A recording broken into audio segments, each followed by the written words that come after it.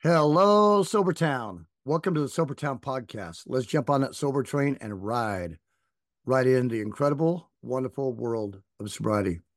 And this morning, riding the sober train with us, we have an amazing young man from the Navajo Nation, Cyrus Norcross. Good morning, Cyrus. How you doing? Hey, good morning, and thank you for having me, Drifter. I am really excited about this.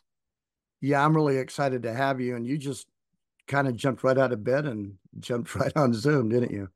I did. So you live on the Navajo Nation and you grew up on the Navajo Nation and you have a long lineage of warriors in your family. Let's kind of start off there and talk a little bit about that. So I grew up on the Navajo Nation, mostly in Fort Defiance, Arizona. Eventually would find myself in Lucachica, Arizona, which is 45 minutes north of Chinle, Arizona, for people who don't know. And my whole upbringing, I've always been told about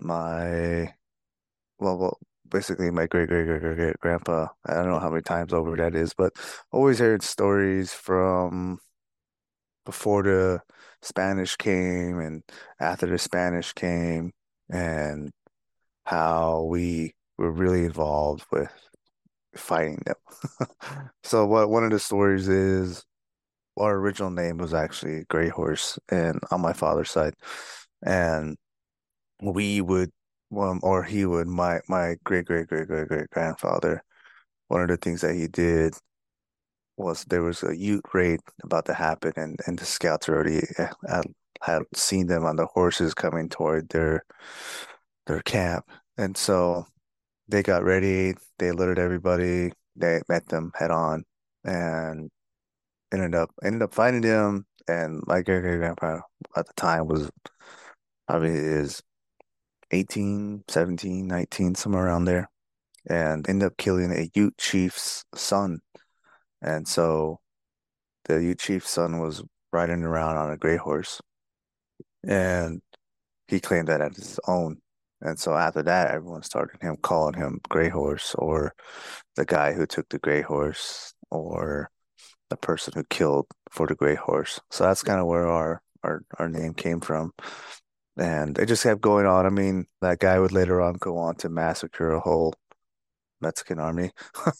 So it was like like they ambushed around, I believe it was 500 Mexican, and they just ended up massacring them. Like there's probably only like five that survived, somewhere around there. They just ambushed them in the mountains.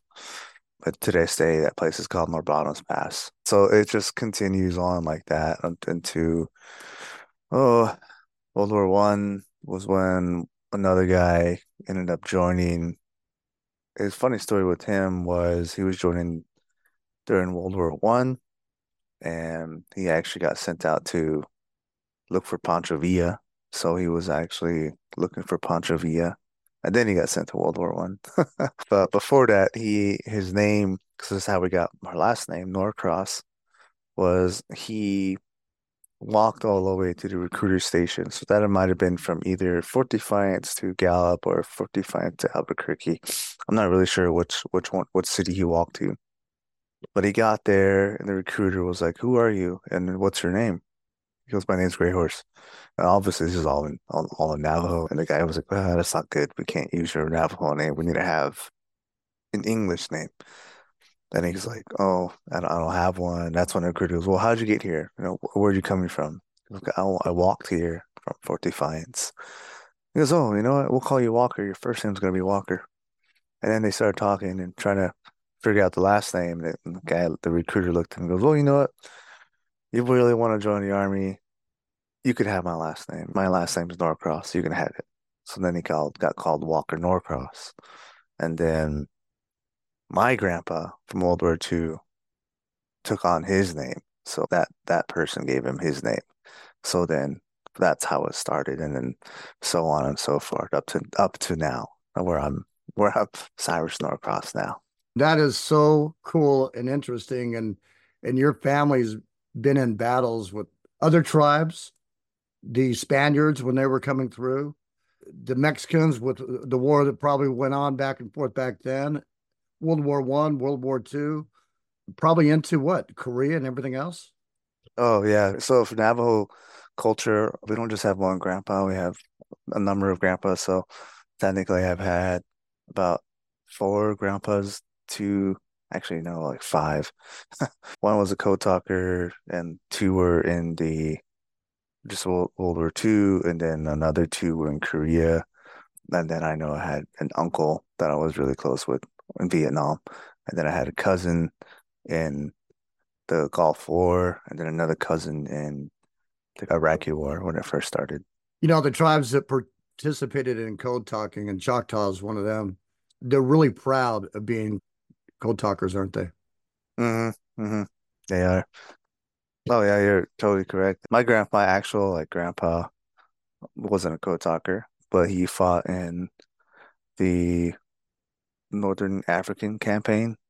So he was fighting Nazis and he was with the Third Infantry Division and rolled up into Italy and fought the Italians and eventually would get to I'm not sure if Third ID got to Germany or not. Actually, I'm not too sure. But yeah, that's what he was doing. Wow, that's just all amazing. So here you are on the Navajo Nation, and you started drinking around, I think it was 14. You were a runner. I was. So I started drinking when I was 14 and mostly because I only started drinking was because my cousin at the time was he was a cross country runner as well, but he was far older than me. And I think about it now and I was like, wow, he made me drink. I was 14 and I'm probably the same age he was then, like 33, 34, 35, or I'm not sure how old he was at the time, but I mean, I think about that now. I'm like, man, why did he want me to drink so bad at that age? Right, like at the age I'm at right now. Like I could not see myself hanging out with my niece or nephew who are 14 and like, yo, let's go have a drink.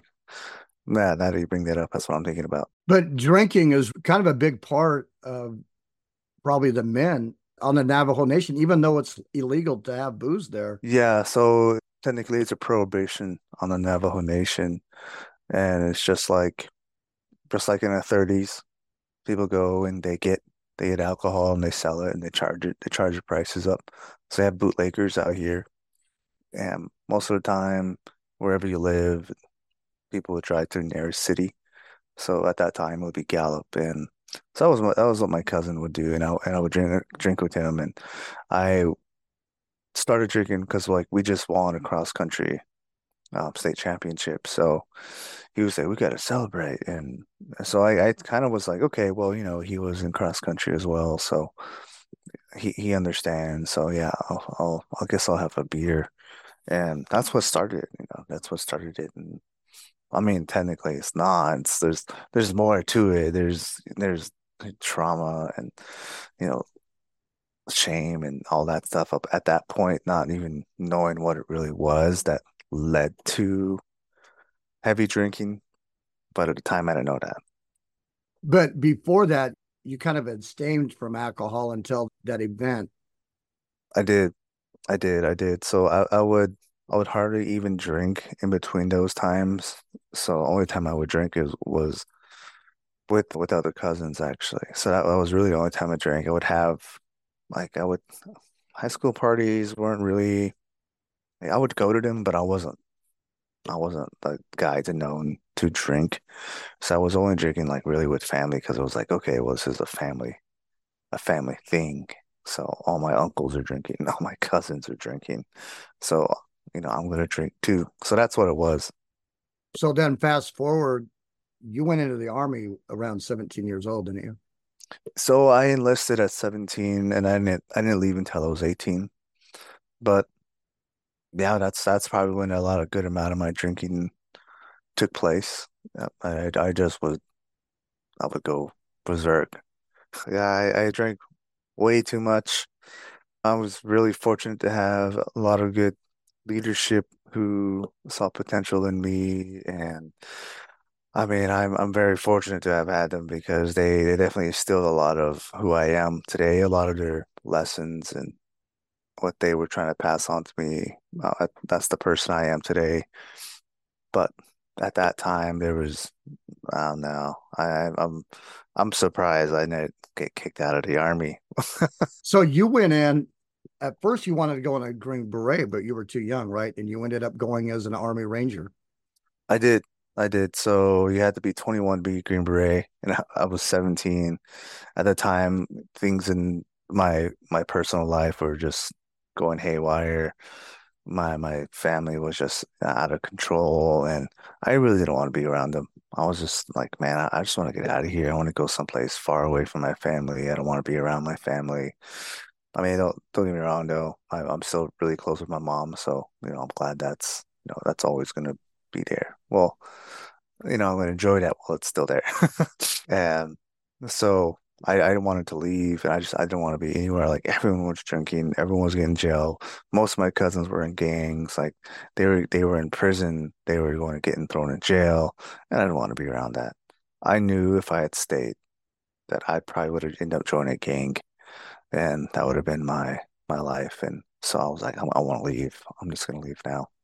So I joined the army. And being a warrior is part of your lineage, and I'm sure that had a little bit to do with it too. It did. I wanted to maintain that lineage of our family continuing to serve. And so 9/11 had happened. So I was it's like, man, I'm gonna miss the war.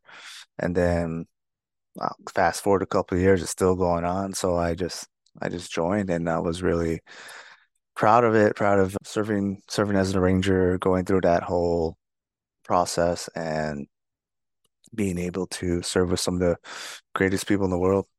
You did a couple tours, and you did one in Iraq and what, two in Afghanistan, or vice versa. I did. So I did one in Iraq and two in Afghanistan. Iraq was in 2008. That one was more or less urban warfare. I was in Baghdad. So we would just roam around and get get missions and intelligence on individuals like high accountants or even high Al Qaeda members at the time, and we would go after these guys and bag them up and take them in really. Same with Afghanistan. Ended up working with some SEALs and got to do some pretty cool stuff. Another deployment was under Afghanistan. I was in Salerno and I was in Sharona.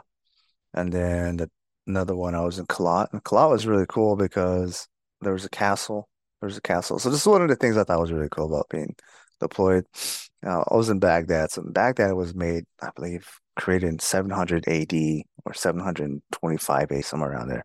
So real old city. And I felt, I don't know what the word is, but I'm kind of a historical geek. So I was like, man, this is amazing to be out here. It's just kind of unfortunate I had to be at war, but I would just kind of like look around on top of these buildings and just like look at like the whole place. And you see all these like mosques and you see all these buildings that don't look Western at all. And I'm just like sitting there on top of these buildings. That's what I would do quite a bit sometimes. I'd be pulling security and I'm like, wow, this is a very, very old city. Like this has been here for thousands of years, a little over 2,000 years now, I believe, or no, just over 1,000, yeah. And I was like, wow, and we would just do missions like in Baghdad, Afghanistan, the same thing. On my third deployment, there was, like I said, there was a castle there that the locals would call the castle. That's all they would call it, was the castle. And I would go hang out with the Afghan special commandos, their special forces, because we are working together on these missions. And so I would go hang out with them and talk to them. And they would tell me, yeah, that castle was made by Alexander the Great. So Alexander the Great came out here and he built that castle, and there's a tea house on top of that castle. And unfortunately, we never got to go in there. I would drive by it, and we would drive by it all the time. And but I never got to go in there because we had our own little area that we were operating out of. So we didn't go in there. The Air Force were using it, and I believe it was the Green Berets. They were using that. They're operating out of that, and we were operating just outside of it. So during that whole time, you're carrying a camera around with you, aren't you? So yes and no, yes and no. So my first deployment, I am carrying a camera. And then Second deployment, I had my camera, and then I got in trouble for having my camera. So 75th Ranger Regiment is one of those units where we're top tier, so we're a special operations unit. So having a camera is actually it's not allowed. So we're not allowed to actually have it. And I never knew that. So I got in trouble for having my camera. And there's another guy too, but I took the blame for it. And so I got pretty punished and smoked. Smoked means I ended up doing a lot of physical activities with the military at that time. Like my leadership was pretty upset. So on my third deployment, I didn't take my camera, even though our higher leadership came around and basically told everyone, you guys are all allowed to have cameras now. This is for your grandkids in the future. Your grandkids can look at you and say, oh wow, look what grandpa did. And so on that last deployment, I didn't bring my camera. And during this time, how was your drinking? Oh geez, my drinking was off the walls. But it definitely got off the walls like super hardcore after my second deployment. So I ended up, well, it went down. It went down and then it went back up. So I ended up going to this leadership school that in Ranger Battalion you had to go to this leadership school called Ranger School. And then after you go to Ranger School, you come back and then you can take a leadership position. I ended up going and while I'm there, I just had the worst experience ever. Like my parents had divorced, my uncle died, my grandma died, my girlfriend left me. And I was like, man, this is really crappy to be in this situation and to be in ranger school.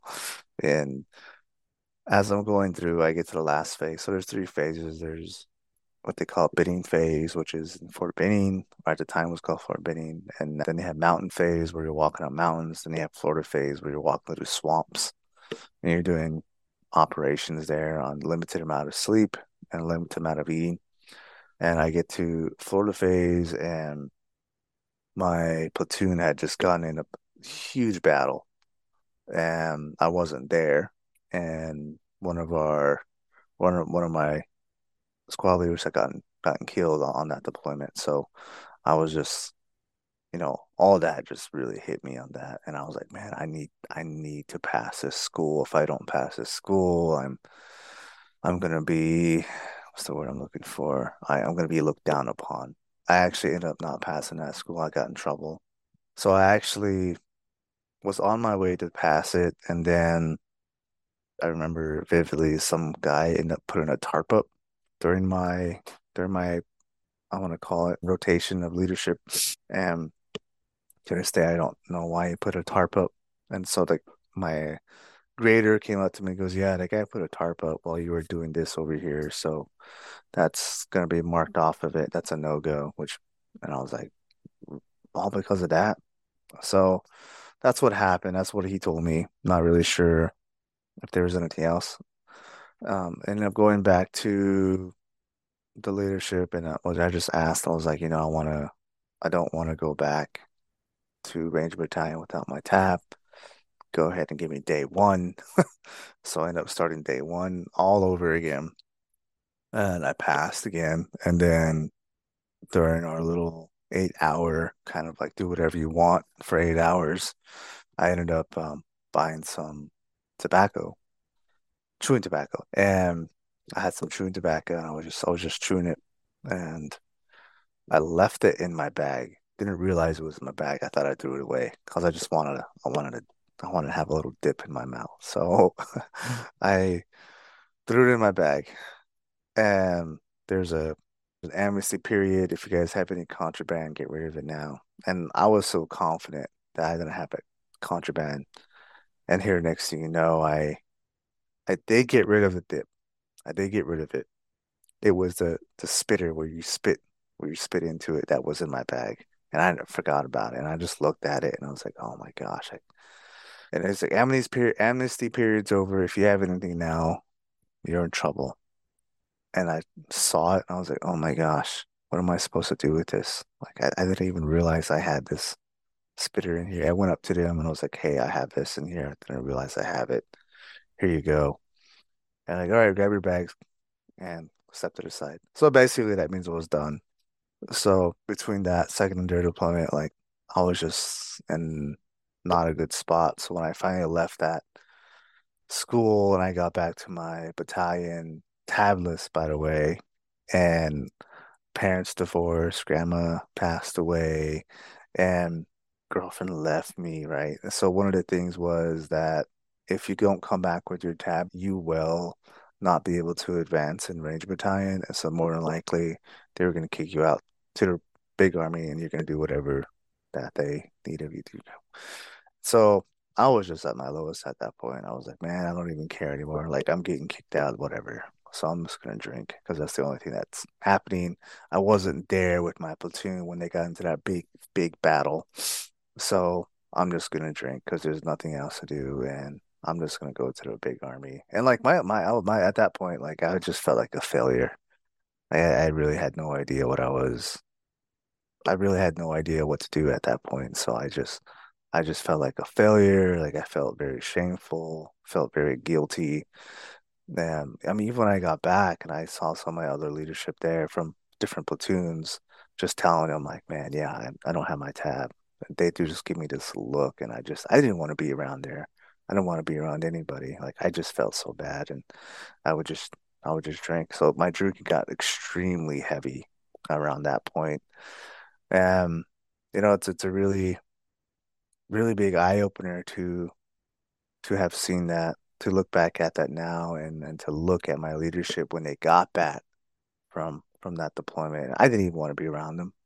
I didn't want to be around them. I didn't want to look at them because I was just one, I didn't have my tab. I just got in trouble right when I got back from that school, and I ended up doing something dumb downtown. I don't even remember what it was, and I was like blacked out, and I'm having to like stand in front of these like captains back then. So I don't even remember what I did. So the drinking was getting you in trouble. It was, yeah. So I just remember my leadership, like they didn't even my actual leadership in my platoon. They didn't really take any action on me. There's like, you know, they just left it alone. Like, whatever. I remember one of them came up to me and was like, "What happened? What happened?" And I just looked at him and I said, "A lot happened. A lot happened." And so it's like, we'll talk about it later. Don't drink. Just don't drink. I kept drinking, but I think a lot of them really understood that, missing that big battle and also just losing someone, it was took a big toll on them too. And so like kind of just interacted with me, it was like, don't even think about it. Stop thinking about that. I think that's the way they were looking at me, right? And I've spoken to them now, a lot of them, they're like, don't even think that about yourself. You never were a failure. We all have our trials and tribulations. So that's how they look at it back then. But for me, I was like full of shame. I didn't want to be around any of those guys. So I ended up just always staying in my room and just drinking and drinking and drinking and drinking and drinking and drinking. And then, yeah, just feeling bad all the time and feeling like I couldn't amount to anything. So that was that, yeah.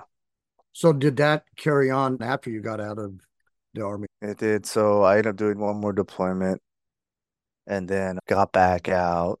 And then, like I said, they were letting me go, but I got to choose where I wanted to go. So I ended up going to Colorado Springs. So I went to 4th Infantry Division. So basically, they let you out of the Rangers and put you back in the regular army, is what you're saying. Yes. And come to find out, they would have never actually done that if I wasn't drinking. They were probably going to send me off within the unit to a more of a support role since I couldn't move on to a leadership position. So that's what was going to happen. But I was continuously drinking, so it was like, hey man, like we gotta let you go, like or we take some sort of judicial action against you. So they were actually doing me a favor by letting me go rather than taking judicial action against me because military judicial action is like super serious. So that it'll stay with you the rest of your career. but they got to let me choose where I wanted to go. They allowed me to choose a new MOS. This is when I had the opportunity to actually become a cameraman for the Army. I didn't choose it. And had an opportunity to go what I would call, well, it was called psychological operations, PSYOP. And I had an opportunity to do that, but I decided not to do any of those and to stick with infantry, which I should not have done, but it is what it is. So I ended up going, I chose 4th Infantry Division. My squad leader was really upset with me. He wanted me to go to Italy, and I didn't because of a girl. And so I ended up going to 4th Infantry Division. That girl ended up cheating on me, and I was stuck there. And so, I mean, it just repeated everything, just went back down to it. And at this time, everyone was calling me like, "Oh man, you're an RFS Ranger, which means release for standards. You got kicked out of Ranger Battalion. You're not really a Ranger." And so I didn't really want to be there either. I didn't really fit in with anybody, and I didn't want to be friends with anyone. I actually ended up becoming friends with some people, but majority of the time at that time I was heavily self-medicating. One, because I felt like a failure, really had no idea what I was doing in my life. Like I felt like my military career was over. And so I never really amounted to my full potential in the military. So I just kept drinking and drinking and drinking. And same thing, got in trouble again. And those guys, my leadership, like I said, man, I'm very fortunate to have leadership to have taken care of me because some of those guys were just like, man, like, you deserve to get kicked out of the army. And to this day, I have no idea how I was able to not get kicked out of the army for drinking, but they were just so kind to me and were like, I see potential in you. You have a lot of potential. You just stop drinking and you'll do great. And that's when I finally got out. So I finally got out, got an honorable discharge, and then was back on the Navajo Nation.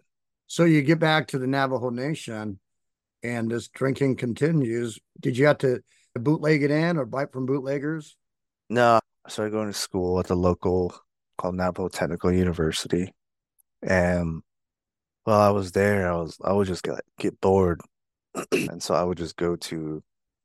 had my car and I would just drive down to just down the road from the school, probably like 30 miles, 40 miles away, just get some drinks that'll come back and I would just drink it. So it was like easier to just buy liquor or vodka instead of bringing in like a 12 pack or 24 pack since it was back onto the reservation. So I would go there, grab it, and then I would start just drinking inside. And then eventually, because it was a dry area, dry school, I got caught drinking and then I got in trouble. And then I actually got sent to jail for drinking in school. So that's how big of a deal it is on a Navajo Nation.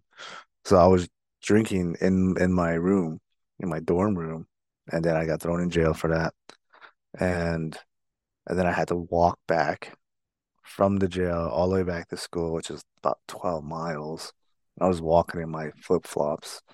I ended up just walking, yeah. Addiction has really left you in some terrible situations, hasn't it? It has. So I kept drinking and drinking. I mean, that's not just it. So I ended up just like drinking to the point where once again, a lot of it, I just felt like a failure. I never felt like I would never amounted to who I was supposed to be. And I let that really, really sink in. And I really, really believed that. And then one of my relationships ended because of drinking, because of who I am, or because of who I was, I should say. And so I ended up traveling for a little bit. I took off to Alaska. I was staying there for a while, still drinking there. Standing Rock happened, so this is 2016. I went to Standing Rock. I mean, it was great to be there, but I was just drinking there too. Like I was drinking. I had no idea what I was doing with my life. I just drinking and drinking and drinking. And that's when journalism came. That's when I found journalism. Well, let's talk about that drinking. Was there like a darkness inside you when all that was going on?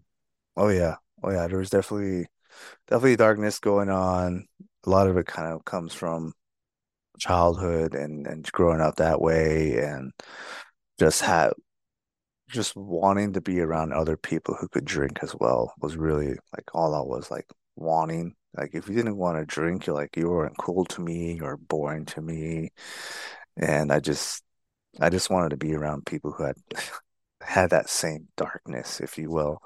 And so, yeah, there definitely was a lot of darkness, a lot of self-hatred, a lot of, wanting to do some self-harm and wanting to be this. The way I was drinking was as if how I could be. So the person I was when I was sober, then I didn't want to be that person. I wanted to be the person who was drunk, who was talkative, who was confident, who was able to not have shame, not have guilt, all that stuff. So that's how I was rolling around in life. I mean, So when you were sober, you didn't feel like you could talk, or you didn't feel like you could be the same person as you believed you were when you were drinking. exactly. I felt that because I was just such a failure in the military that I didn't deserve to talk to anybody. I didn't deserve to be around people. I didn't have an opinion. I mean, one of them was because I missed that huge battle that I missed. Not like I felt like I was like, I can't even call myself a ranger. So like a lot of this, I forced it so far down that I never wanted to. I didn't want to accept that. So yeah, so a lot of that was for that. I mean, a lot of it comes from childhood too, dealing with a lot of that, alcoholism and being surrounded by it all the time, like being called. I mean, just because I was like at that age, my uncles would always call me stuff, call me a loser. As a kid, it starts to really affect you. So I didn't even know that, around that time that's what was going on. That's what ha created this addiction process. Yeah, all the abuse that alcohol brings along with it. I'm sure if that wasn't there, then things would have been different for the adults that were around you for sure. So all of this drinking and stuff, you get into journalism school, all of this starts to accumulate, doesn't it? hmm It does. So I go to journalism school. I went there after Standing Rock and going to school, University of Arizona. I'm going to school, so it's in Tucson, Arizona. And man, I that is probably the worst I've ever drinking, the lowest of all lows that I've ever been in. And I could not, I couldn't be around other people. I couldn't accept myself. I couldn't even talk to people. It was so difficult because I just, I'm at war and now I'm at Standing Rock and I made friends with people at Standing Rock and I was like, man, I can't be friends with people here. Like you had to me at that time period, I was like, you have had to have gone through some sort of traumatic event to be a friend, to be my friend. Like I didn't want to be friends with anybody else. Like actually became friends with military veterans there. That was really like I could really hang out with them and like I really didn't want to hang out with anybody else. So I was like just hiding in this like darkness and I just would drink consistent. Like I get out of school and I go and I buy a drink and like that was that. I was drinking every single day to the point where I eventually dropped out of school and then I ended up drinking. That was it. I would like go wake up, go to the store, buy some cheap vodka and some chips, come back, and that was dinner, lunch, and that was my drink. It was just I was just buying the cheapest of whatever was available. Like that was at my lowest, and I'm sitting there f finding myself seeking other people to drink with, and who I was hanging out with was a bunch of homeless people. I would go walk around, see these homeless people, and I would drink with them just because they were down to drink and no one else wanted to drink around that time. So I was literally started hanging out with homeless people.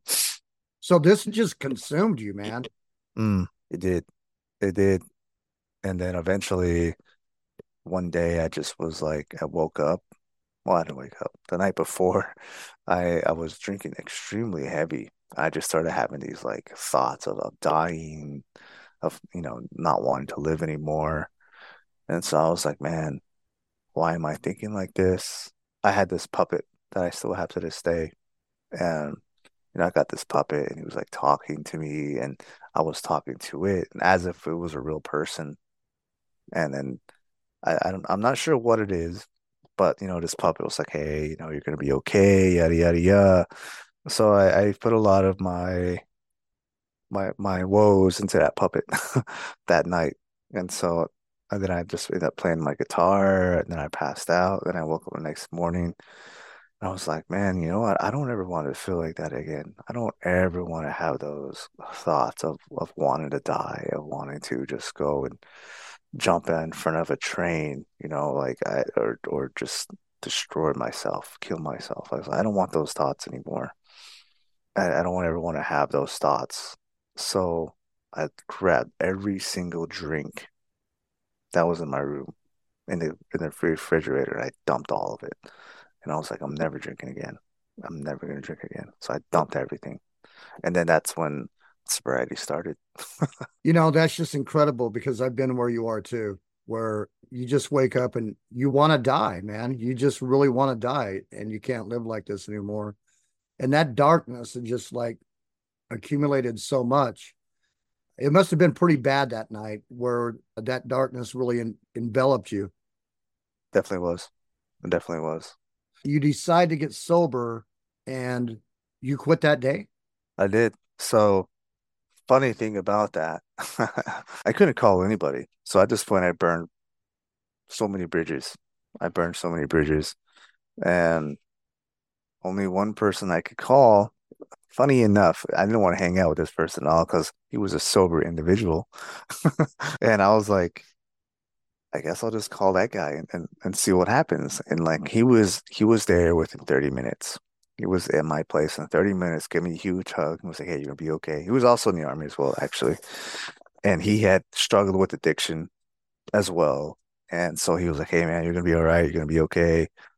Don't let this get to you. You're a good guy. You're gonna get this, we're gonna get this through this together. And so we talked for a little bit. And he was like, you know what, man? There's the VA program, the Veterans Affairs. They have a program for alcoholics. You should definitely look into it. He's like, actually, I'm gonna take you there. Like, let me take you there. So he ended up taking me over there. Went in, self-checked. He goes, hey man, you're gonna be fine, you're gonna be good. So and then he left. And so I ended up staying there for about a week. And then I ended up leaving. But during that week, I was surrounded by Vietnam veterans, Korea veterans, and I would just listen to a lot of these guys talking. And one of the Korean War veteran, he was sober for 50 years. This guy was sober for 50 years. And he would come in every day. Like he would come in, he didn't have to stay there, but he would come in and stay for like a week and then he'd go back home. And he would just tell us, the reason I do it all the time is just to show you guys and to inspire you guys that you can get sober, that you can do this. He's like, I've been sober for 50 years. My life has been amazing. He's like, before I got sober though, life was horrible. I looked down on myself. I didn't feel good about anything. Because, but I just want to let you know that it is possible. So I was like, this is like my first day of sobriety, and I'm sitting here listening to these guys. And then, during that week, I ended up getting to know some of these Vietnam veterans, and these Vietnam veterans came up to me like, man, you're getting sober at this age now, man, 29, 30 years old.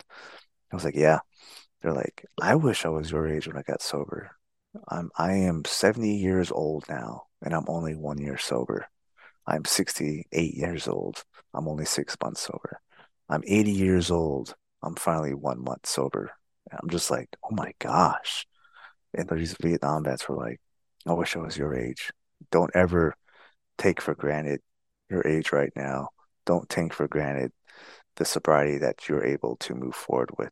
And so I took that with me that first week of sobriety and just rolled with it. That was a detox center, wasn't it? It was. So then what happened after that? After that, I packed up all my things, left Tucson, went back home to the Navajo Nation, and ended up hanging out with another cousin who got sober. Same cousin actually who basically was like offered me a drink at 14. And so I started going in with the AA, so Navajo AA.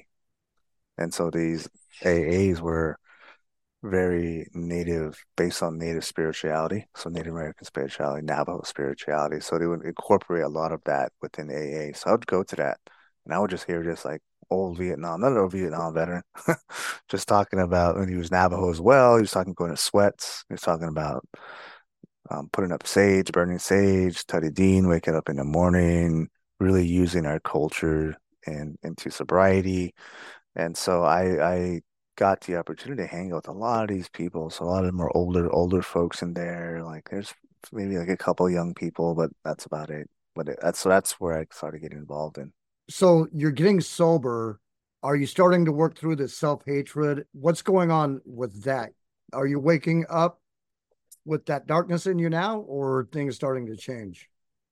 So I don't even really know at that time period. I really had no idea what what I'm doing. I have no idea about sobriety. I'm just going with it every single day. All I know is I don't ever want to drink again.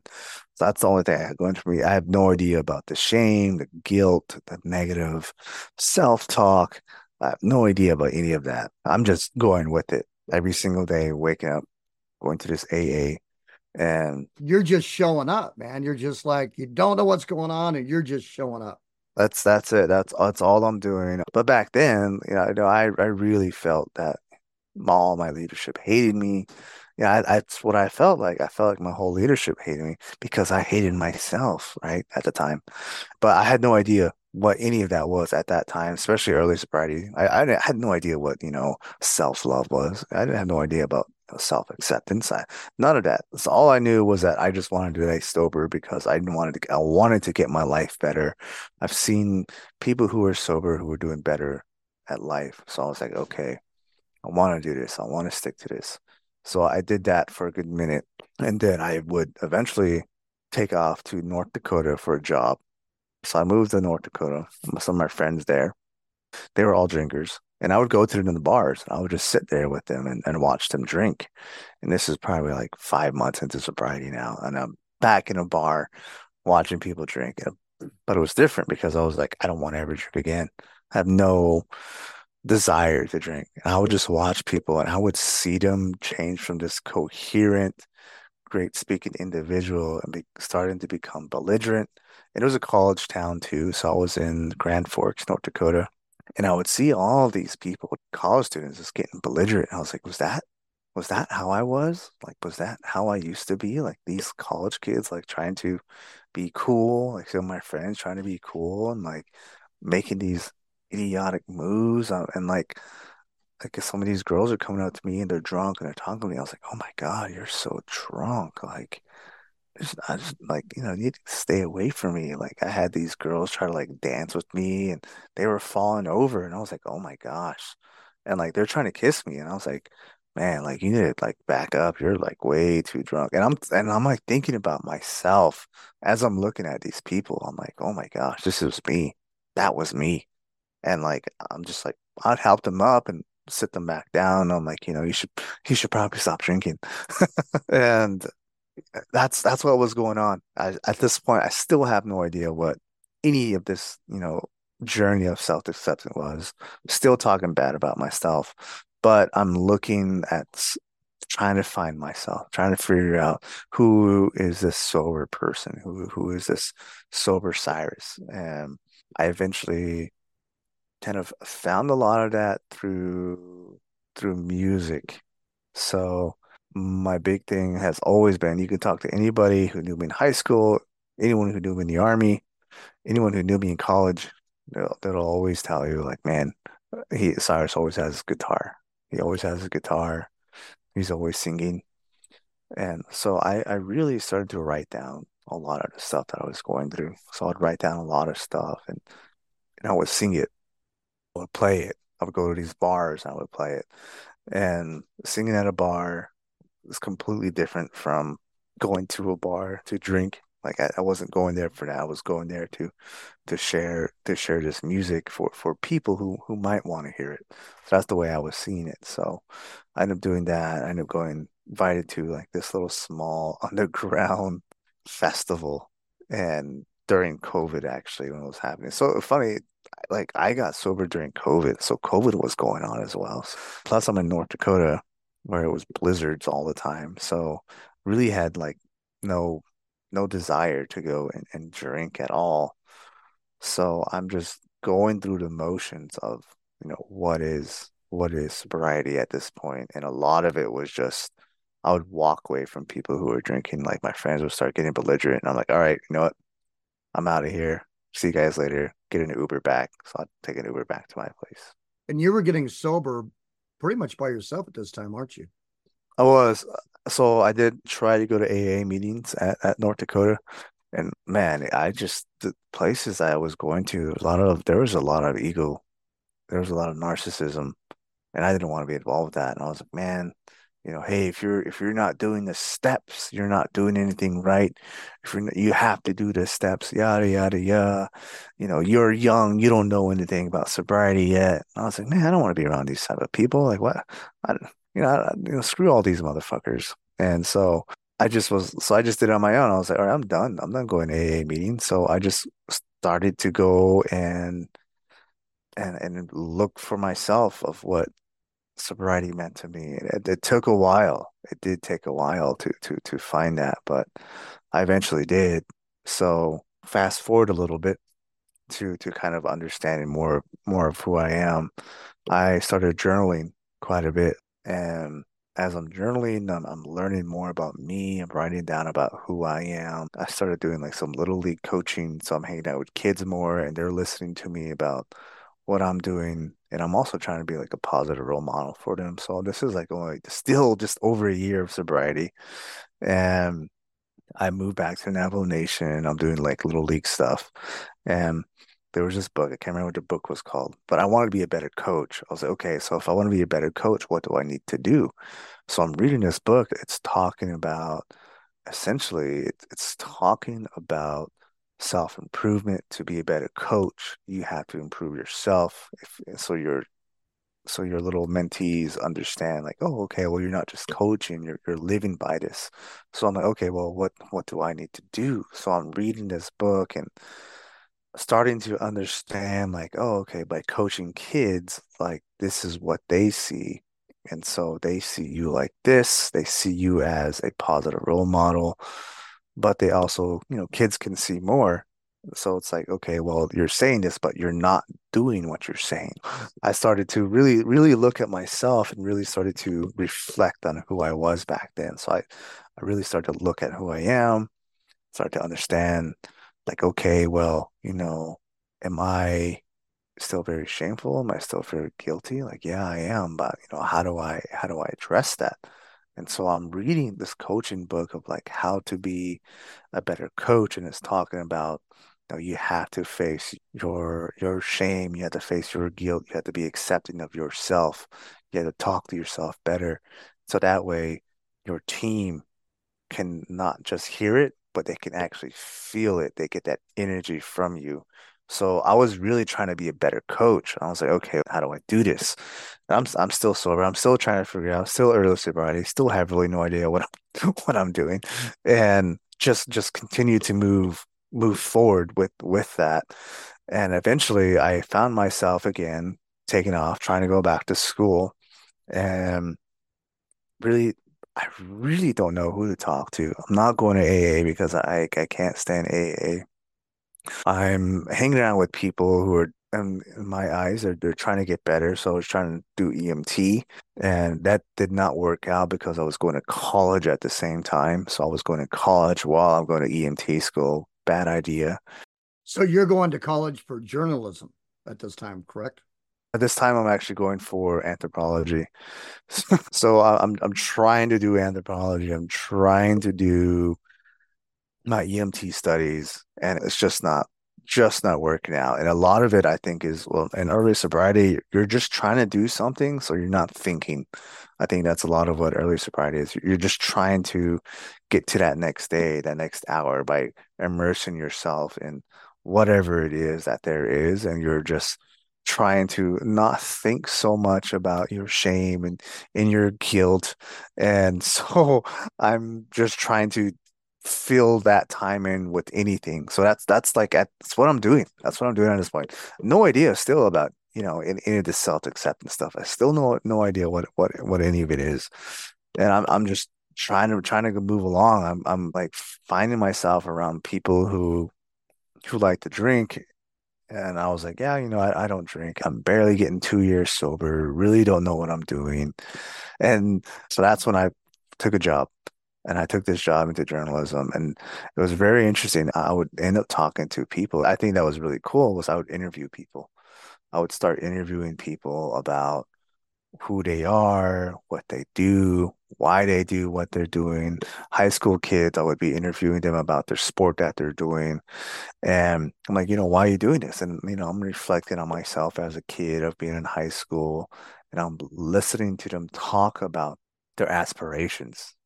Did you have any experience at being a journalist up to this point?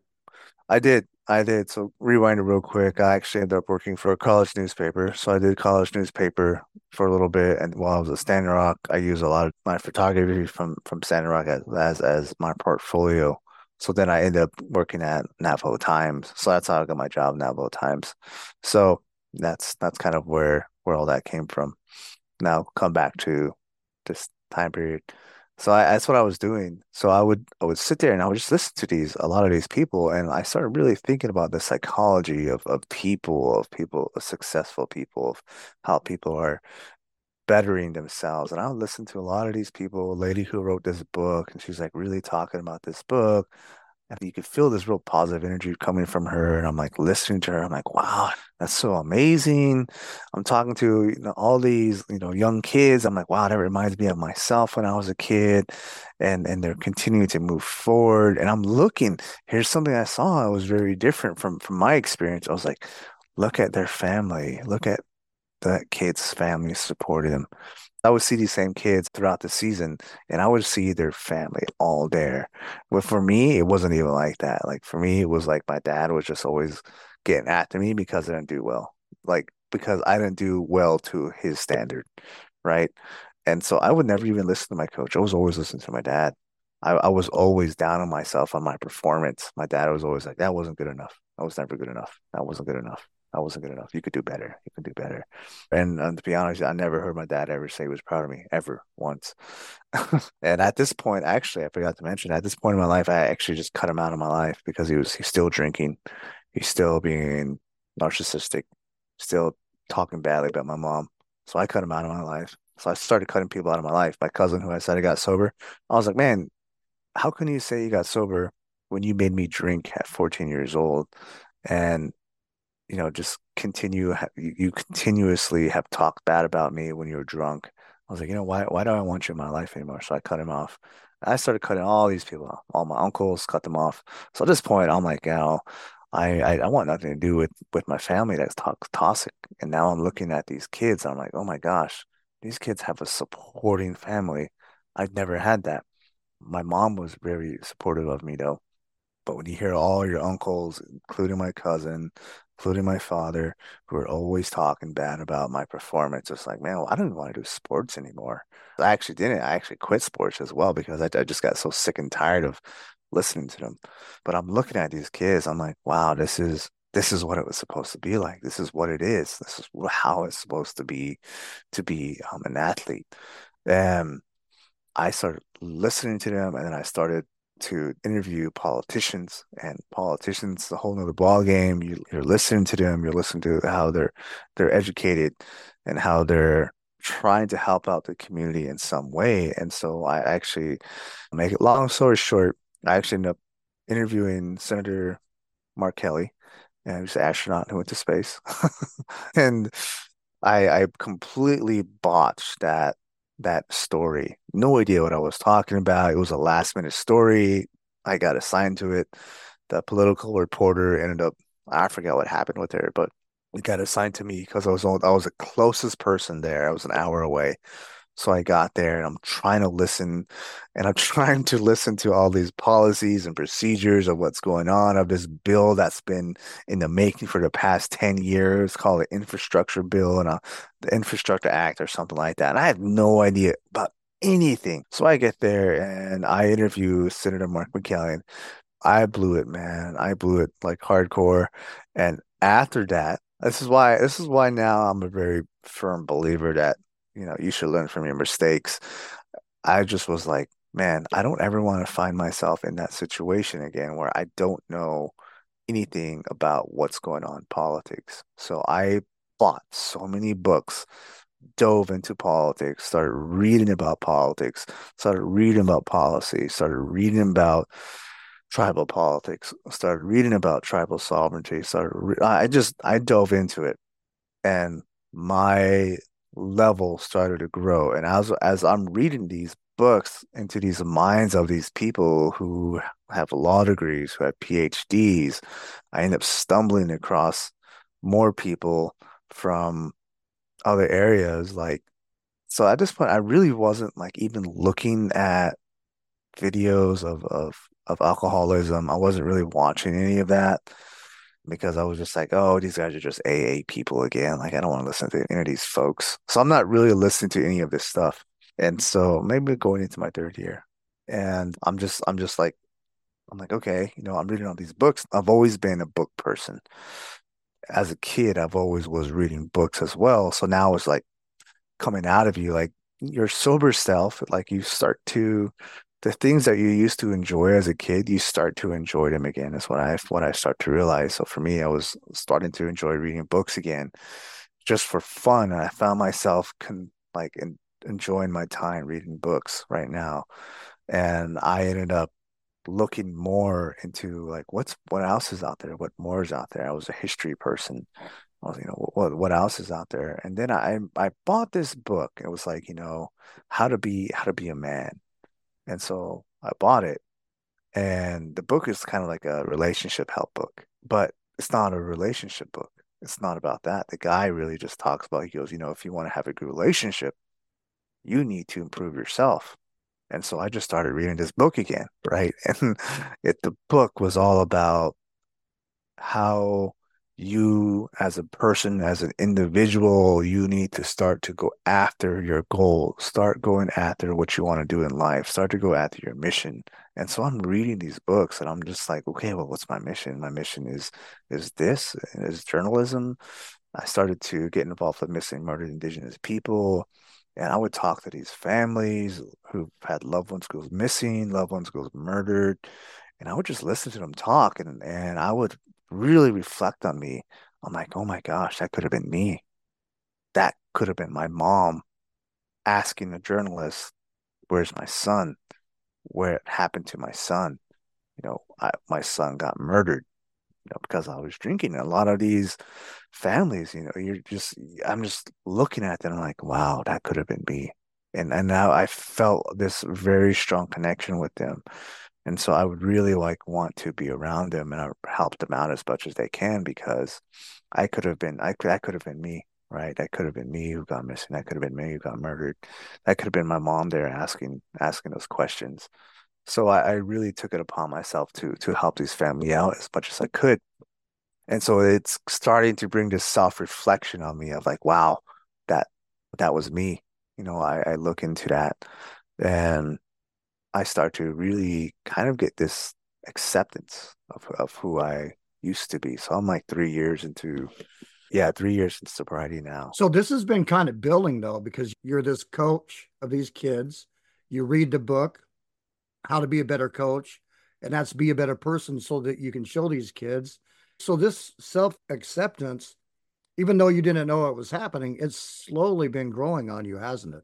It's slowly growing, slowly being able to start to care about myself more, to not be so shameful anymore, not to have this guilt with me anymore.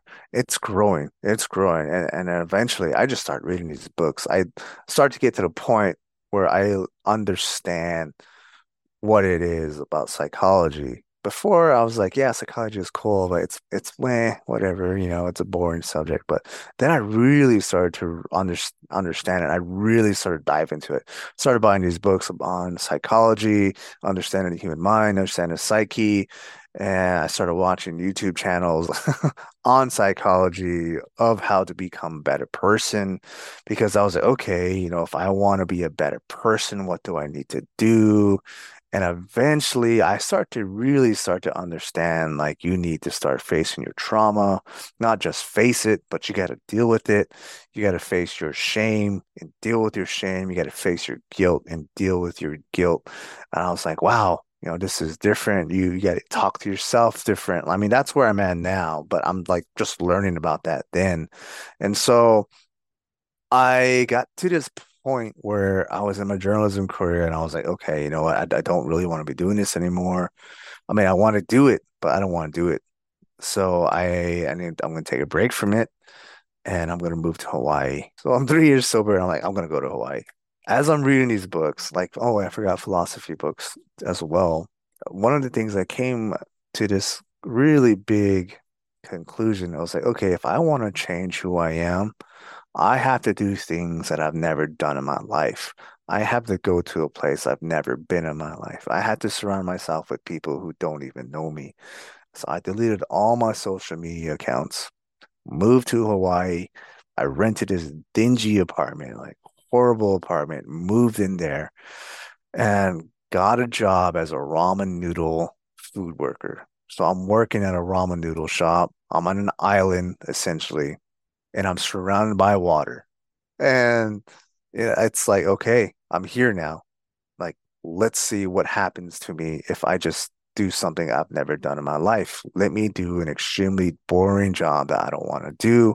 Let me move to an island where I'm surrounded by water. Oh, by the way, I almost drowned when I was 16 years old, so I need to face that. So, I mean, even in the military, a lot of those guys probably tell you like, yeah, Norcross can't swim. I learned how to I like learned how to swim, but when I first got there, I didn't know how to swim at all. And so I was like, I'm gonna surround myself with water. I need to be around water because that's what I'm afraid of. I almost drowned when I was actually a couple of years into sobriety, actually. Not a couple of years, a couple of months in sobriety, I almost drowned. I went to Hawaii and I almost drowned. I went to go visit my friend out there. And so, I'm like, man, I have this like very like this strange relationship with water. So I go to Hawaii and I was like, okay, nobody knows me here. And it was very liberating that nobody knows me. Very liberating. Like it completely changes your mind when you go to a new environment and you start telling people, oh, I don't drink. And they just accept it. Like, oh, okay. And that's when I was like, oh, I could say that. I don't drink. I don't have to say, oh, I'm sober. I just say, oh, I don't drink. And like, oh, okay. And then I started to really look at myself and I started to really self-reflect. I started to buy all these books about criminal minds. I bought like audiobooks. I'm listening to self-help books and doing this boring job, listening to these people who have actually never left Hawaii, have grown up in Hawaii their whole life, and that the job that they're in is the only job that they know, which is a ramen noodle chef, a ramen noodle worker. And here I am. I'm like, wow, I've actually kind of lived a actually pretty cool life so far. And I'm making myself do these boring jobs because I need to understand that mindset. I need to understand a boring mindset in order for me to move forward. So at this point, you're really looking at yourself. Is this where you really start to understand self-acceptance of who you are? Exactly. So Hawaii is when the real self-acceptance started. Like up to this point, I understood what trauma was. I understood, how to face trauma. I didn't know how to deal with trauma. So I was a totally different, totally two different things. And I'm looking, I'm reading, I'm learning about myself. I'm learning about why I am the way I was, why I was doing things the way I was doing. A lot of it stems from childhood. A lot of it stems from the environment of childhood, of growing up in a toxic environment. Tend to take those qualities on with you in your life and you just move forward with that. So like I started to see these patterns like in the military. I was acting just like my uncles were in the military. I was acting like my father around that time. I was like, oh, life isn't going well. It's gonna have a drink. So like I started to see that. And now in Hawaii, I'm like, okay, what am I doing? Did you see where you had learned your negative self-talk? I did. I did. So I started to change that. I started to change that. I started to look at how I spoke to myself. I actually got this poster in my room and it said, what was it? What was it? It said, I don't remember exact quote it said, but it said something along the lines of, you beautiful motherfucker. When you step out this door, get ready to smile. So it was something along those lines, right? I love that affirmation. You Yeah. beautiful motherfucker. I love Yeah. that. It was something along those lines. And so I would look at that every day and I started to understand what self-talk, the positive self-talk was. It eventually got to the point where I was like, wow, I am learning from living this boring lifestyle in Hawaii of how much I enjoy to be myself. And I start to seek things that are not things that I've never seeked before as a kid. So I started getting back into theater, started getting back into filmmaking.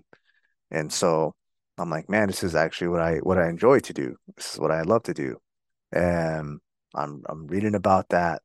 And I wake up every morning and I'm telling myself, today I'm going to find what I enjoy to do. Today I'm going to become a better person. Today I'm going to move forward. Today I'm going to, yada, yada, yada, yada, yada. And I start to talk good to myself. I start to not judge myself so critically. I start to accept the fact that I am improving every day. I start telling myself this. I'm like, you know what? I am not the best person in the world, but I am better than I was yesterday. So I start to say this every day. I start to do all this stuff. And I start to realize that where I was working at in Honolulu was like not the greatest place for me to work at. Like I start to see from reading all these books, and at this time I had changed my major to psychology. And I start to read psychology books as well. And because from anthropology, I started to read about these monkeys and how these monkeys, came to be because of psychology. Like, that's a whole nother topic. But eventually led to me into becoming into psychology. And I started to read more about psychology, abnormal psychology, and developmental psychology. And I was like, oh my gosh, this is wild. This was my upbringing. This is why this is like that. Like this is abnormal psychology. You start to look into alcoholism and drug addiction. So I started buying all these books and self-help audiobooks. And I was just like, wow, I want to improve myself. I want to be a better person. I want to present myself as a good person. And the people I was working at that particular time, a lot of those people, all they would talk about was partying, all they would talk about was chasing girls, and that was it. And I was like, every time I would try to sit down with these people and talk about life, talk about things that are going around the world, it was boring. It was boring. Like these guys, they just wanted to drink. And I was like, man, that's all you got going on in your life? Like, that's it? Like, you just want to drink and like that's all? And I would actually talk to a couple of other people at that place I was working at, and they were actually pretty interesting to talk to. So you could hear the difference between them. And I started to notice the difference between people who had this kind of path in life of where they were going, and people who were just living to exist, two different things. And here I am, sober, trying to understand the existing part of it. Like, why am I here? What am I doing? How am I moving forward? And so a lot of it is like sitting with my thoughts and accepting those thoughts and realizing that at that time period, when I said, oh, I wish I could just die, it was a metaphor for the fact that I wanted that depression, that drunkenness to die. I wanted that to be no more, not a part of my life anymore. So now when I hear, something like, oh, I just want to kill myself, I'm always like, you don't want to kill yourself. It's something inside of you that you want to kill. Yeah, almost like that person, that drunk person, you want to die, but you want to live as a new person. You're exactly right on that. That's the person I am now is the person I wish I could have been, right? When I was drunk, I guess you could say that. It's like this is the person I aspire to be. I aspire to speak well. I aspire to be around people. I aspire to be this person where people don't mind being around. That's the person I wanted as who was drunk. And I'm that person now, but I'm sober. If that makes sense. And the evolution of this, Cyrus, is so cool because you didn't know anything that was even going on in the beginning, which is something that we want to say to everybody out there that when you're just starting out, you don't know what's going on and it takes time. And you've slowly evolved and didn't even know the person you wanted to be, but you've slowly found the person you are and who you want to be. Yeah, I've kind of come to this realization. Everything takes time. I mean, everything does. As long as you're willing to stay on that positive path of self-improvement and of shame and of guilt and of moving forward. And I mean, at this point now in my life, I'm not ashamed to tell people really about being a drunk in the military or being just this horrible person that no one wanted to be around. Like I let down a lot of people. I let down many people who looked up to me. That's probably the worst one is people who looked up to me and to realize that this guy's just a drunk, right? You had these expectations of yourself that you weren't meeting. Yeah, true. Very true. That was something I really actually took a lot on was like, man, I'm a failure. And I finally started to really just been like, I was never a failure. That was just life. That was just life's way of saying, here's your trials and tribulations, right? Here's your obstacle that you had to get over. Once you get over this obstacle, you're going to be great. You're going to be doing fine. And that's where I'm at now. And I've come to learn this self-acceptance, like accepting everything, accepting all the bad parts of who I am and moving forward and being able to present that, waking up in the morning. Like when I have negative thoughts, I do it all the time. I'm like, you know what? I'm grateful I have a roof over my head. I'm grateful my mom's still alive. I'm grateful my sisters are still alive. I'm grateful I have a bed to sleep in. I'm grateful I have a working vehicle.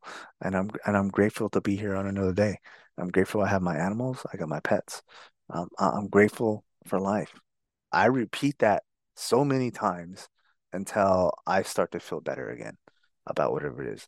Because your brain still tries to bring up the negative thinking here and there, doesn't it?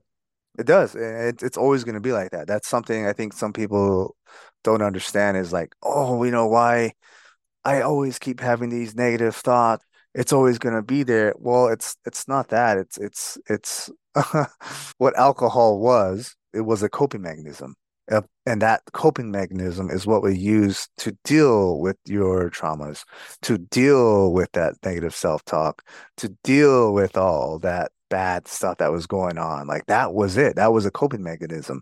Like for me now, like I just, I sit there and I'll tell myself, and it's like, okay, they're gone. Like they're never gonna go away. Those negative thoughts are always gonna be there. It's just how you work with them, essentially. It's like how you create this relationship with your bad thoughts.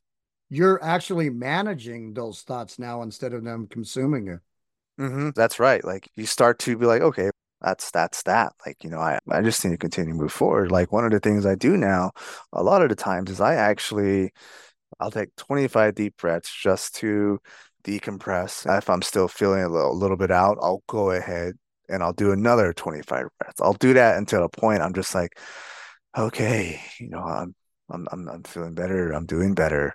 And I talk to myself positively every day. I actually found this quote. I don't even remember what it was, but it was something along the line of, don't judge yourself so harshly because if you judge yourself and talk to you in that way, that's how you're always going to present yourself. So I'm always big advocate for, talk to yourself in a way that you would talk to your kid self. If you as a kid was hanging out with you right now and that kid saw you talking badly about yourself, because essentially that's what you're doing when you're judging yourself all the time is you're talking to that kid version of yourself and putting that kid down.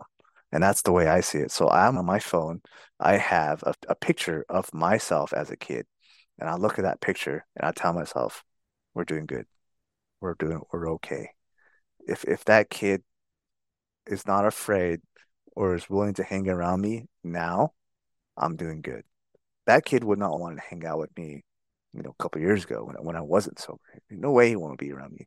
And you think about that, like how would the kid version of you look up to you now? Would he be someone that he'd be proud of that he's going to be, or would he be someone that he's, like, oh my gosh, is that really my future?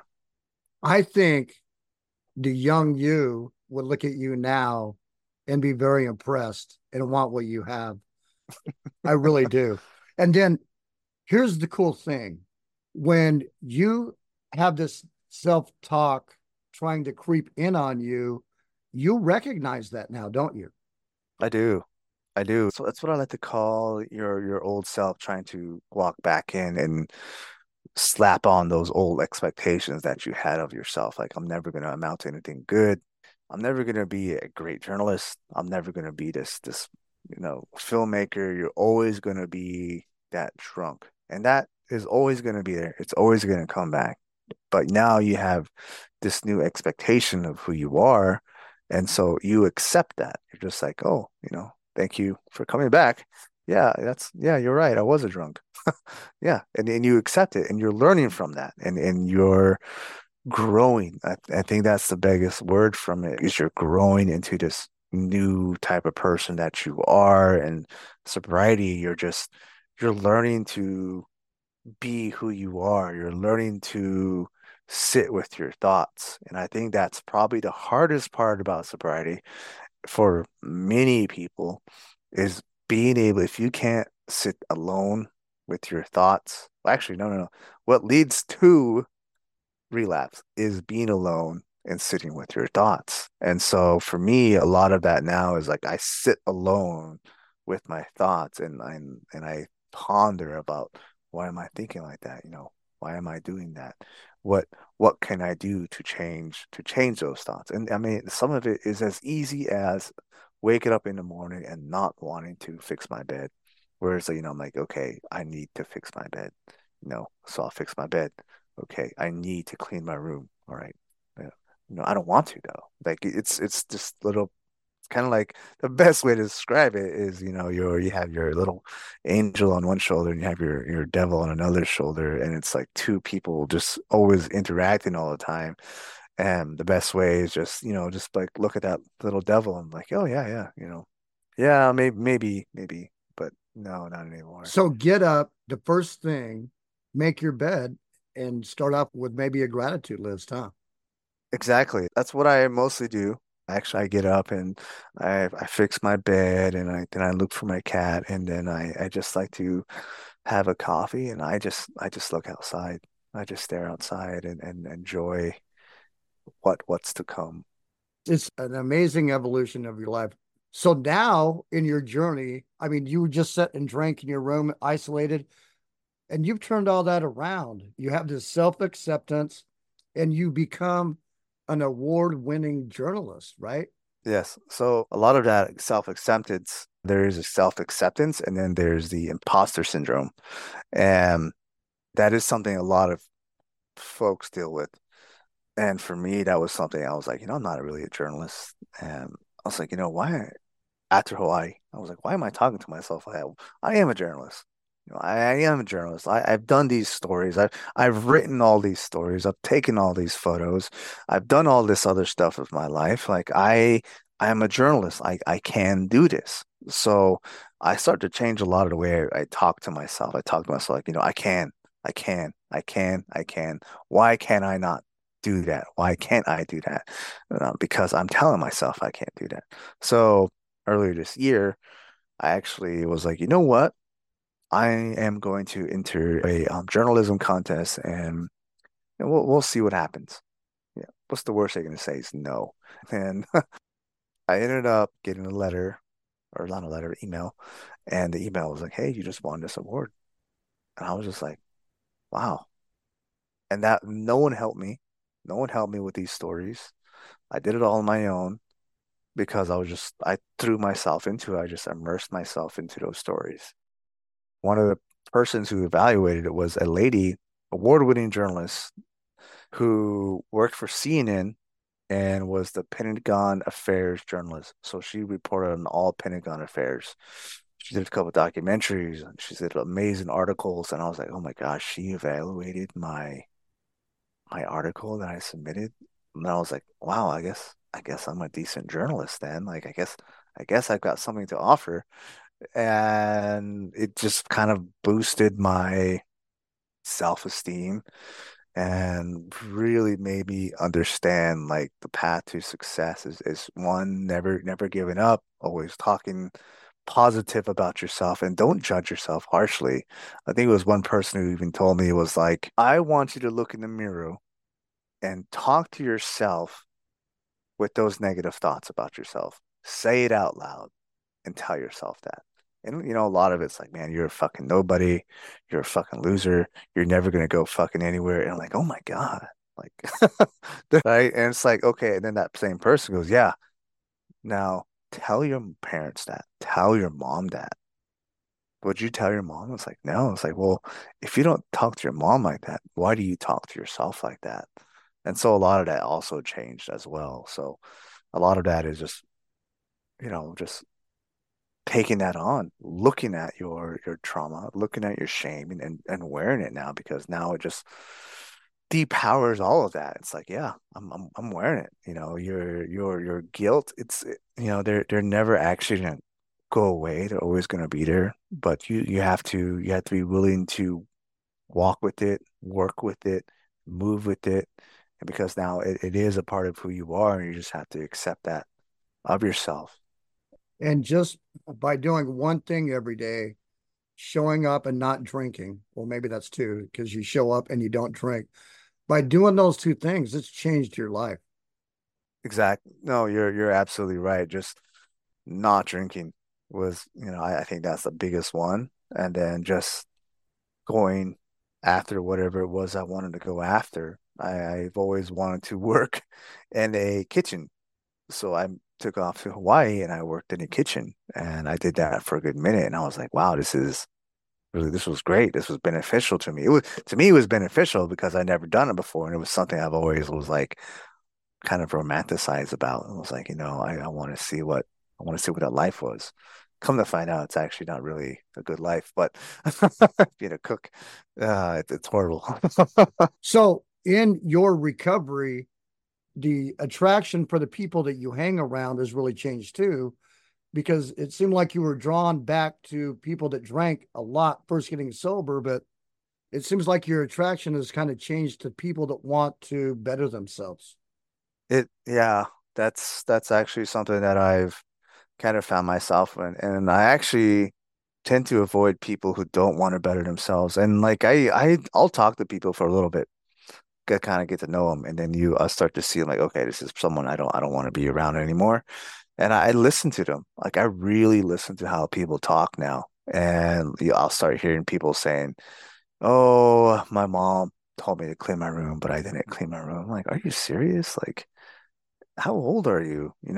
Or like I'll hear something along the lines of like girls. Like for me, that's something I'm always listening about. It's like other guys talking to me about other girls, and I'm just like, is that is that your life? Is that it? Like your world revolves around women and girls. Like that's it. Like you just want to sleep around. Like that's your life. That's all you're ever gonna amount to. Is that what you're telling me? And like they kind of like do like little self-reflection. Like, well, I want to do this. I'm like, yeah, but you all you do is talk to me is about sleeping around. I was like, I don't want that. Like I want to be around people who want to get things done. So surprisingly, I found myself being surrounded, at least I surround myself with people who have the same mindset, who want to get things done, who want to move forward, who have their own personal projects that they're working on, who are willing to collaborate on specific projects together, willing to address issues in the community together. Like I just enjoy being around people where and best way to describe it is, man, I get drunk off of that. I get drunk off of hanging out with positive people. I'm like, man, this is such a great feeling to hang around. I get drunk off that. Like it's an amazing feeling to be around other people with the same mindset who are like, man, I want to do this. The great thing about that too is some of these people, some of them drink, and I just don't like, hey, I don't drink, and it's not even like oh, why?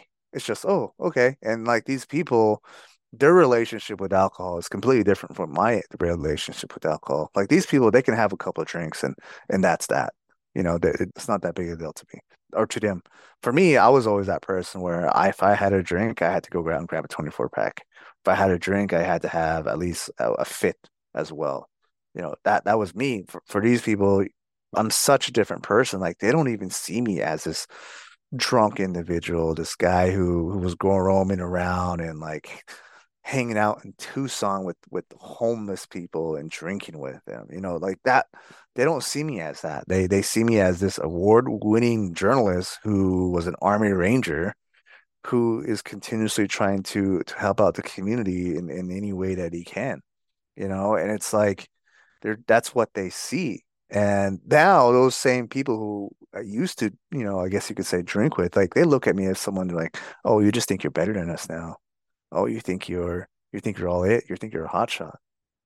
Yeah, and that's a good way to segue into why I mentioned that because a lot of people in their early recovery, there's like a shedding and they get this feeling that they're more alone because they're really not connecting with those people that they were connecting with before, the drunk people and stuff. There's like a process that happens where people start falling off out of our lives. And if we just hang on to that a little bit, we're going to see that we're attracted to new people and we're going to be building new relationships. So there may be a time when they're first getting sober, they may feel kind of lonely. They're in that middle place where they're losing the old and still building the new. Yeah, I think I still to this day I still deal with that.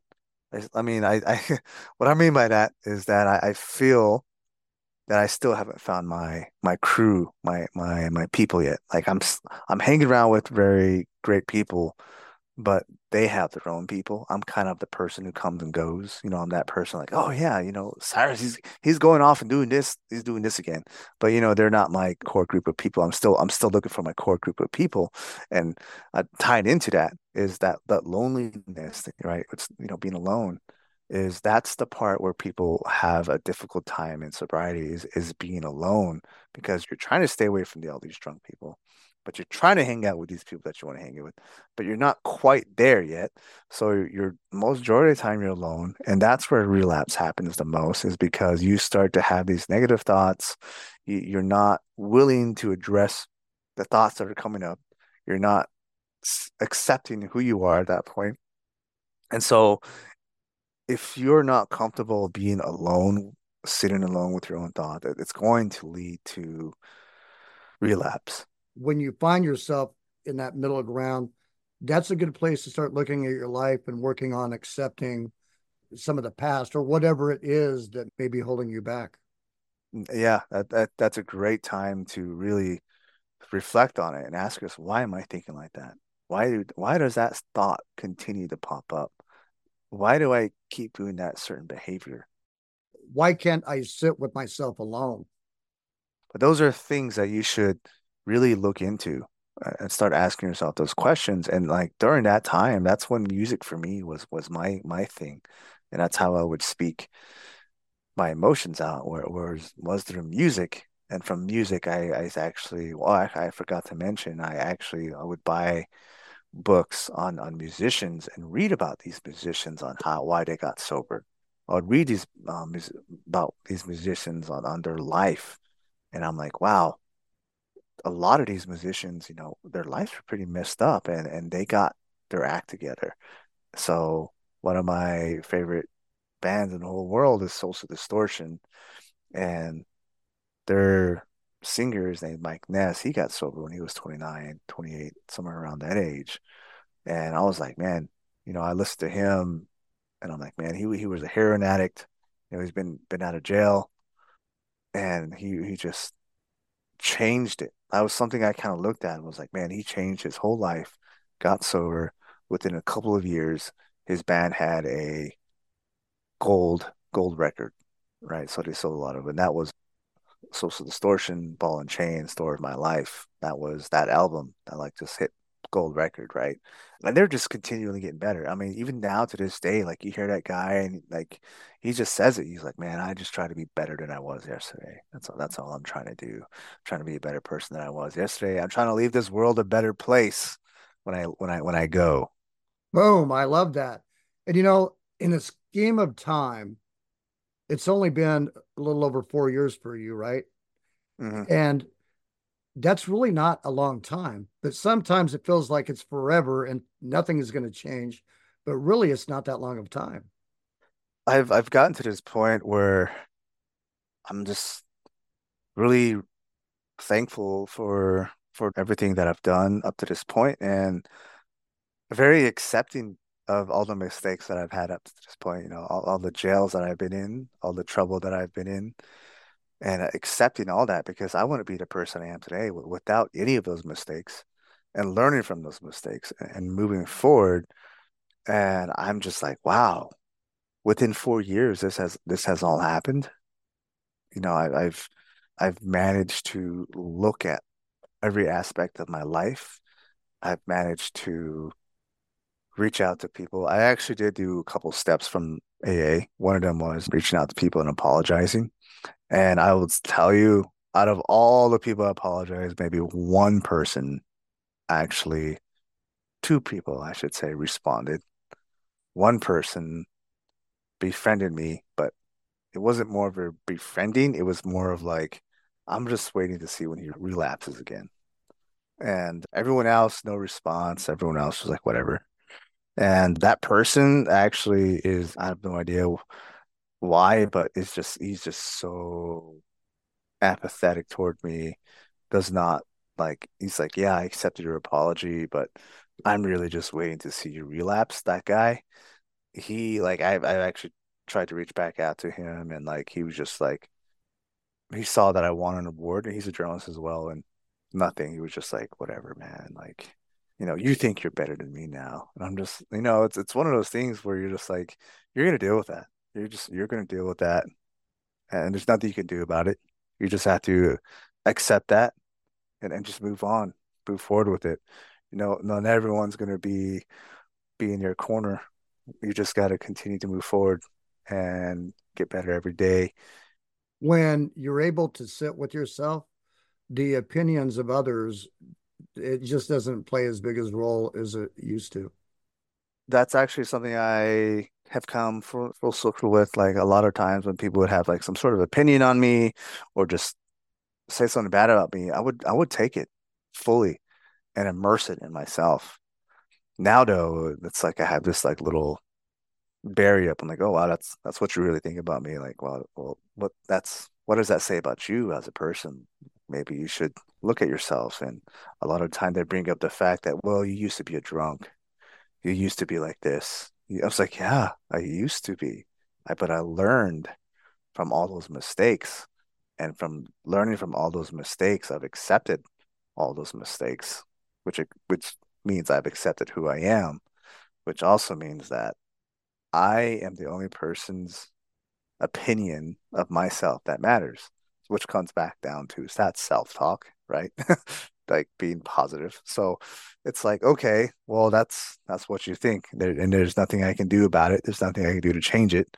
I am just going to continue to talk to myself in a positive manner and move forward. I don't need, nor am I willing to hear your opinion about how I used to be, the type of person I used to be. I'm gonna continue to move forward because there are better things in life to worry about. I've accepted all my mistakes that I've done. I've accepted that I've been to jail. I've accepted all of that. And I'm just moving forward. Like, don't worry about the opinion of others. Yeah, we don't have to own their opinion, what they think of us. It matters what we think of ourselves. So here you were back in the beginning of this. You were waking up in this darkness. You wanted that person to die, and that's not you anymore. You have this light in you now. Yeah, but when I wake up, well, I'd say the darkness is still there. I don't think it ever fully goes away, but Boom, 100%.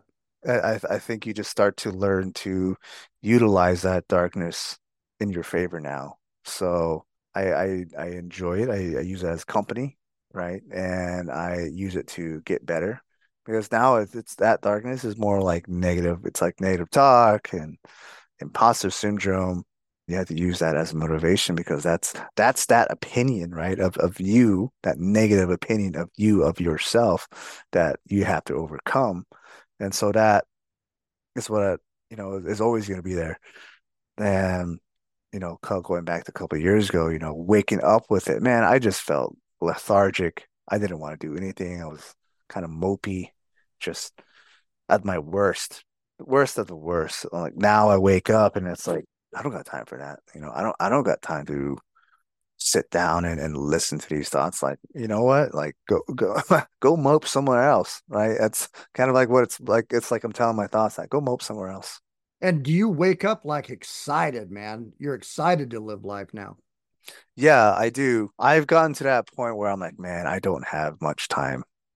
I don't have much time because I want to accomplish all these things. And I'm like, man, I don't have much time to accomplish that. I'm like, I need to do something today to start to tackle each one of these little accomplishments that I want to do. That is so huge. That darkness just kept you in the darkness. And now you don't have enough time. And that's what sobriety does to us. There is not enough time in a day for me to get done with everything that I want to do that's ahead of me. And it's just a great place to be.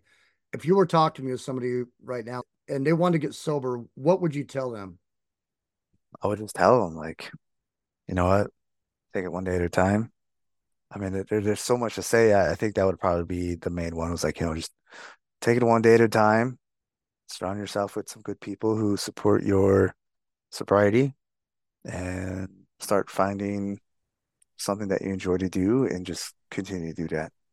I could talk to you like how I was talking to you about all these self-acceptance. That'd probably be too much for someone. That couple of days, like, what? I gotta what? It's just, like, hey man, take it one day at a time, surround yourself with people who support your sobriety and do something that you enjoy outside of drinking. It could be painting, it could be playing music, because that creative outlet is actually your mind's way of letting out some of that negativity. I would have to tell them, listen to Cyrus's podcast so that you can see that this didn't just happen. You just showed up and you didn't drink and you really didn't start learning about yourself into like year two of your journey. So be patient. Yeah, that's a big one is being definitely being patient. That's something I've learned quite a bit is just being patient. Even like little small things throughout the day. Like the other day I was trying to make this meeting at 3 o'clock and I stopped at a Subway real quick at 2 o'clock and the line was long, man. Like I looked at the line, I was like, man, it's 2:15 now. I'm still waiting in line. I still haven't got to the cash register. And I'm starting getting like upset. I was like, I'm about to get upset because I'm about to be maybe late to this meeting. And I started telling myself, you know what? This is the thought that I need to overcome because this isn't on that person. What time is it? It's 2. Still considered lunchtime. And the health workers are coming off. So it's more health workers, right? They're going through the subway. And I'm sitting there and I'm looking at that lady. I'm like, how is my day getting upset at her? Like, what is that going to do for her? It's not going to do anything for her. It's just it's gonna make her pissed off, and it's gonna make her pissed off at the next customer. So I was like, I'm not going to say anything, just because I'm not late to my meeting. I actually got here early. I got here at 2 o'clock. And it's only 2:20 right now. I'm finally getting my lunch. I have time to go to my vehicle and eat and then be at the meeting by 2:50. I was like, okay, there's no reason to get upset right now. There's like small things like that. That's still, you got to talk yourself through. You got to ask yourself, like, why am I thinking like that? And just be able to accept that situation and be patient. The more patient you are, the more accepting you are of not just the situation at hand, but your situation, the more you're going to go far. So tell us a little bit about what you're doing because you're doing documentaries now, right? So I'm working on a couple of documentaries. One of them, well, this one will be kind of a quick one. It's about waste management and addressing the waste management issue on the Navajo Nation. That one's not going to start in development for maybe like 2 years because that one's a huge one. It's huge. The other one is it's a short documentary going for between 20 and 30 minutes, which will lead into a larger documentary. But that one is more about K9 search and rescue that this Navajo lady started to address the needs for families who are looking for a missing loved one and on the Navajo Nation. So she goes out and she helps out these families with dealing with missing and murdered Indigenous people, and she helps them out to well just to find their family members. Really, I mean, she's done phenomenal things. Her dogs have found like body parts before. Her dogs have found like people who were like drunk and just like out there, and big people were kind of worried about them. Found an older elderly man with Alzheimer's or dementia. I forgot which one. But the guy ended up taking off to Gallup, New Mexico. And so she told him, was like, hey, my dogs are continuously coming up to the road. She's like, they're not going across. They're not smelling anything over there. They keep coming to this point. I believe he went hitchhiking and went to Gallup. You should look into the places in Gallup. And so it would be till later that they actually had found him. He wasn't Gallup. So she's been doing a lot of that with her dogs, helping out these families. And I really want to kind of highlight that of what she's been doing for the community, because what she's doing is amazing work, and it should be highlighted on. So that's one of the prod documentaries I'm working on. And then I'm working on podcasts. So that podcast is about Native American veterans and coming back into society, reintegrating, if you want to call it that, and then or transitioning. There we go, transitioning into civilian world, and then being of service to the community. Like a lot of these people are doing good things for the community. So I'm like focusing on that aspect of it, is like how these people are still serving their communities. And then the book I'm working on, it's about my time in Standing Rock. And it's probably one of the most difficult things I've ever written, because I'm talking about who I used to be, this drunk person was, and the reason why I'm drinking, the reason why I went to Standing Rock. Like I had no direction in life. I was depressed. I had no idea what I was doing. And I'm out of the army. I really don't have any friends. So I'm writing about that, and I'm like, oh my gosh, like I am extremely sad at that point in my life. And as a person, the person I am now, writing about that, I'm like, wow, that's this is hard to write about, because I am not in a good time period at that point. When that book gets finished, man, we'll have to have you back on and talk about it. That would be so cool. And I just want to say to anybody out there, if you're sober curious, listen to this podcast and look how it's changed Cyrus's life, because sobriety has changed my life, your life, and so many others. Cyrus, I really thank you for coming on here and sharing today. And it's a pleasure meeting you. And hopefully we can partner more, because I would love to see more virtual recovery on these reservations, because they're so remote. And that's why this lady is out there with a dog. Maybe we can usher in some virtual recovery somehow and let people know that, hey, there's more than just the steps to get sober. There's tons of different ways. And even like with you, you did it on your own. Yeah, that's something I eventually would like to really just focus in on after I'm done with all of my projects and the things that I want to do in my life, is actually just to come back, or not come back, but help people out with sobriety, and be more of an advocate for sobriety and encourage sobriety. I think that's actually super important, because what sobriety has done for me, my life hasn't been one sloping trajectory, slowly going up over time. Like within 4 years, my life just went, I don't know what to call that. It became a curve. If you're looking at a graph, my succession, my life, it just didn't go up like a linear straight line. It went up as a curve. Like it just completely changed in a positive manner. Like vertical. Mm, yeah, you'd be surprised of like how much your life changes just keep becoming sober. And a lot of people, and they need to see that. They need to understand that. But a lot of people think, okay, well, I didn't drink for a day, now what? It's like, well, it doesn't really work like that, But Yeah, nothing happens unless we abstain from the alcohol. There's no healing for any of that unless we abstain. It starts with abstaining, and then just keep showing up and do that one thing. Don't drink, no matter Mhm. what. Well, Cyrus, I can't believe we've been sitting here for like 2 hours. Oh It's wow. been it's been amazing sitting here with you, man. You're just so entertaining, and thank you so much for sharing all this with us. And let's start by getting this podcast into your community so others in your community can see what you've done on your sober journey. And maybe with some of these other individuals will say, man, I want what Cyrus has. Yeah, well, we just gotta put it out there, Boom. see what happens. Thank you, my brother. Yeah, thank you for having me, Drifter, and I appreciate you having me on the podcast, and I wish you the best and have a long, peaceful life in sobriety. Boom. Thank you so much.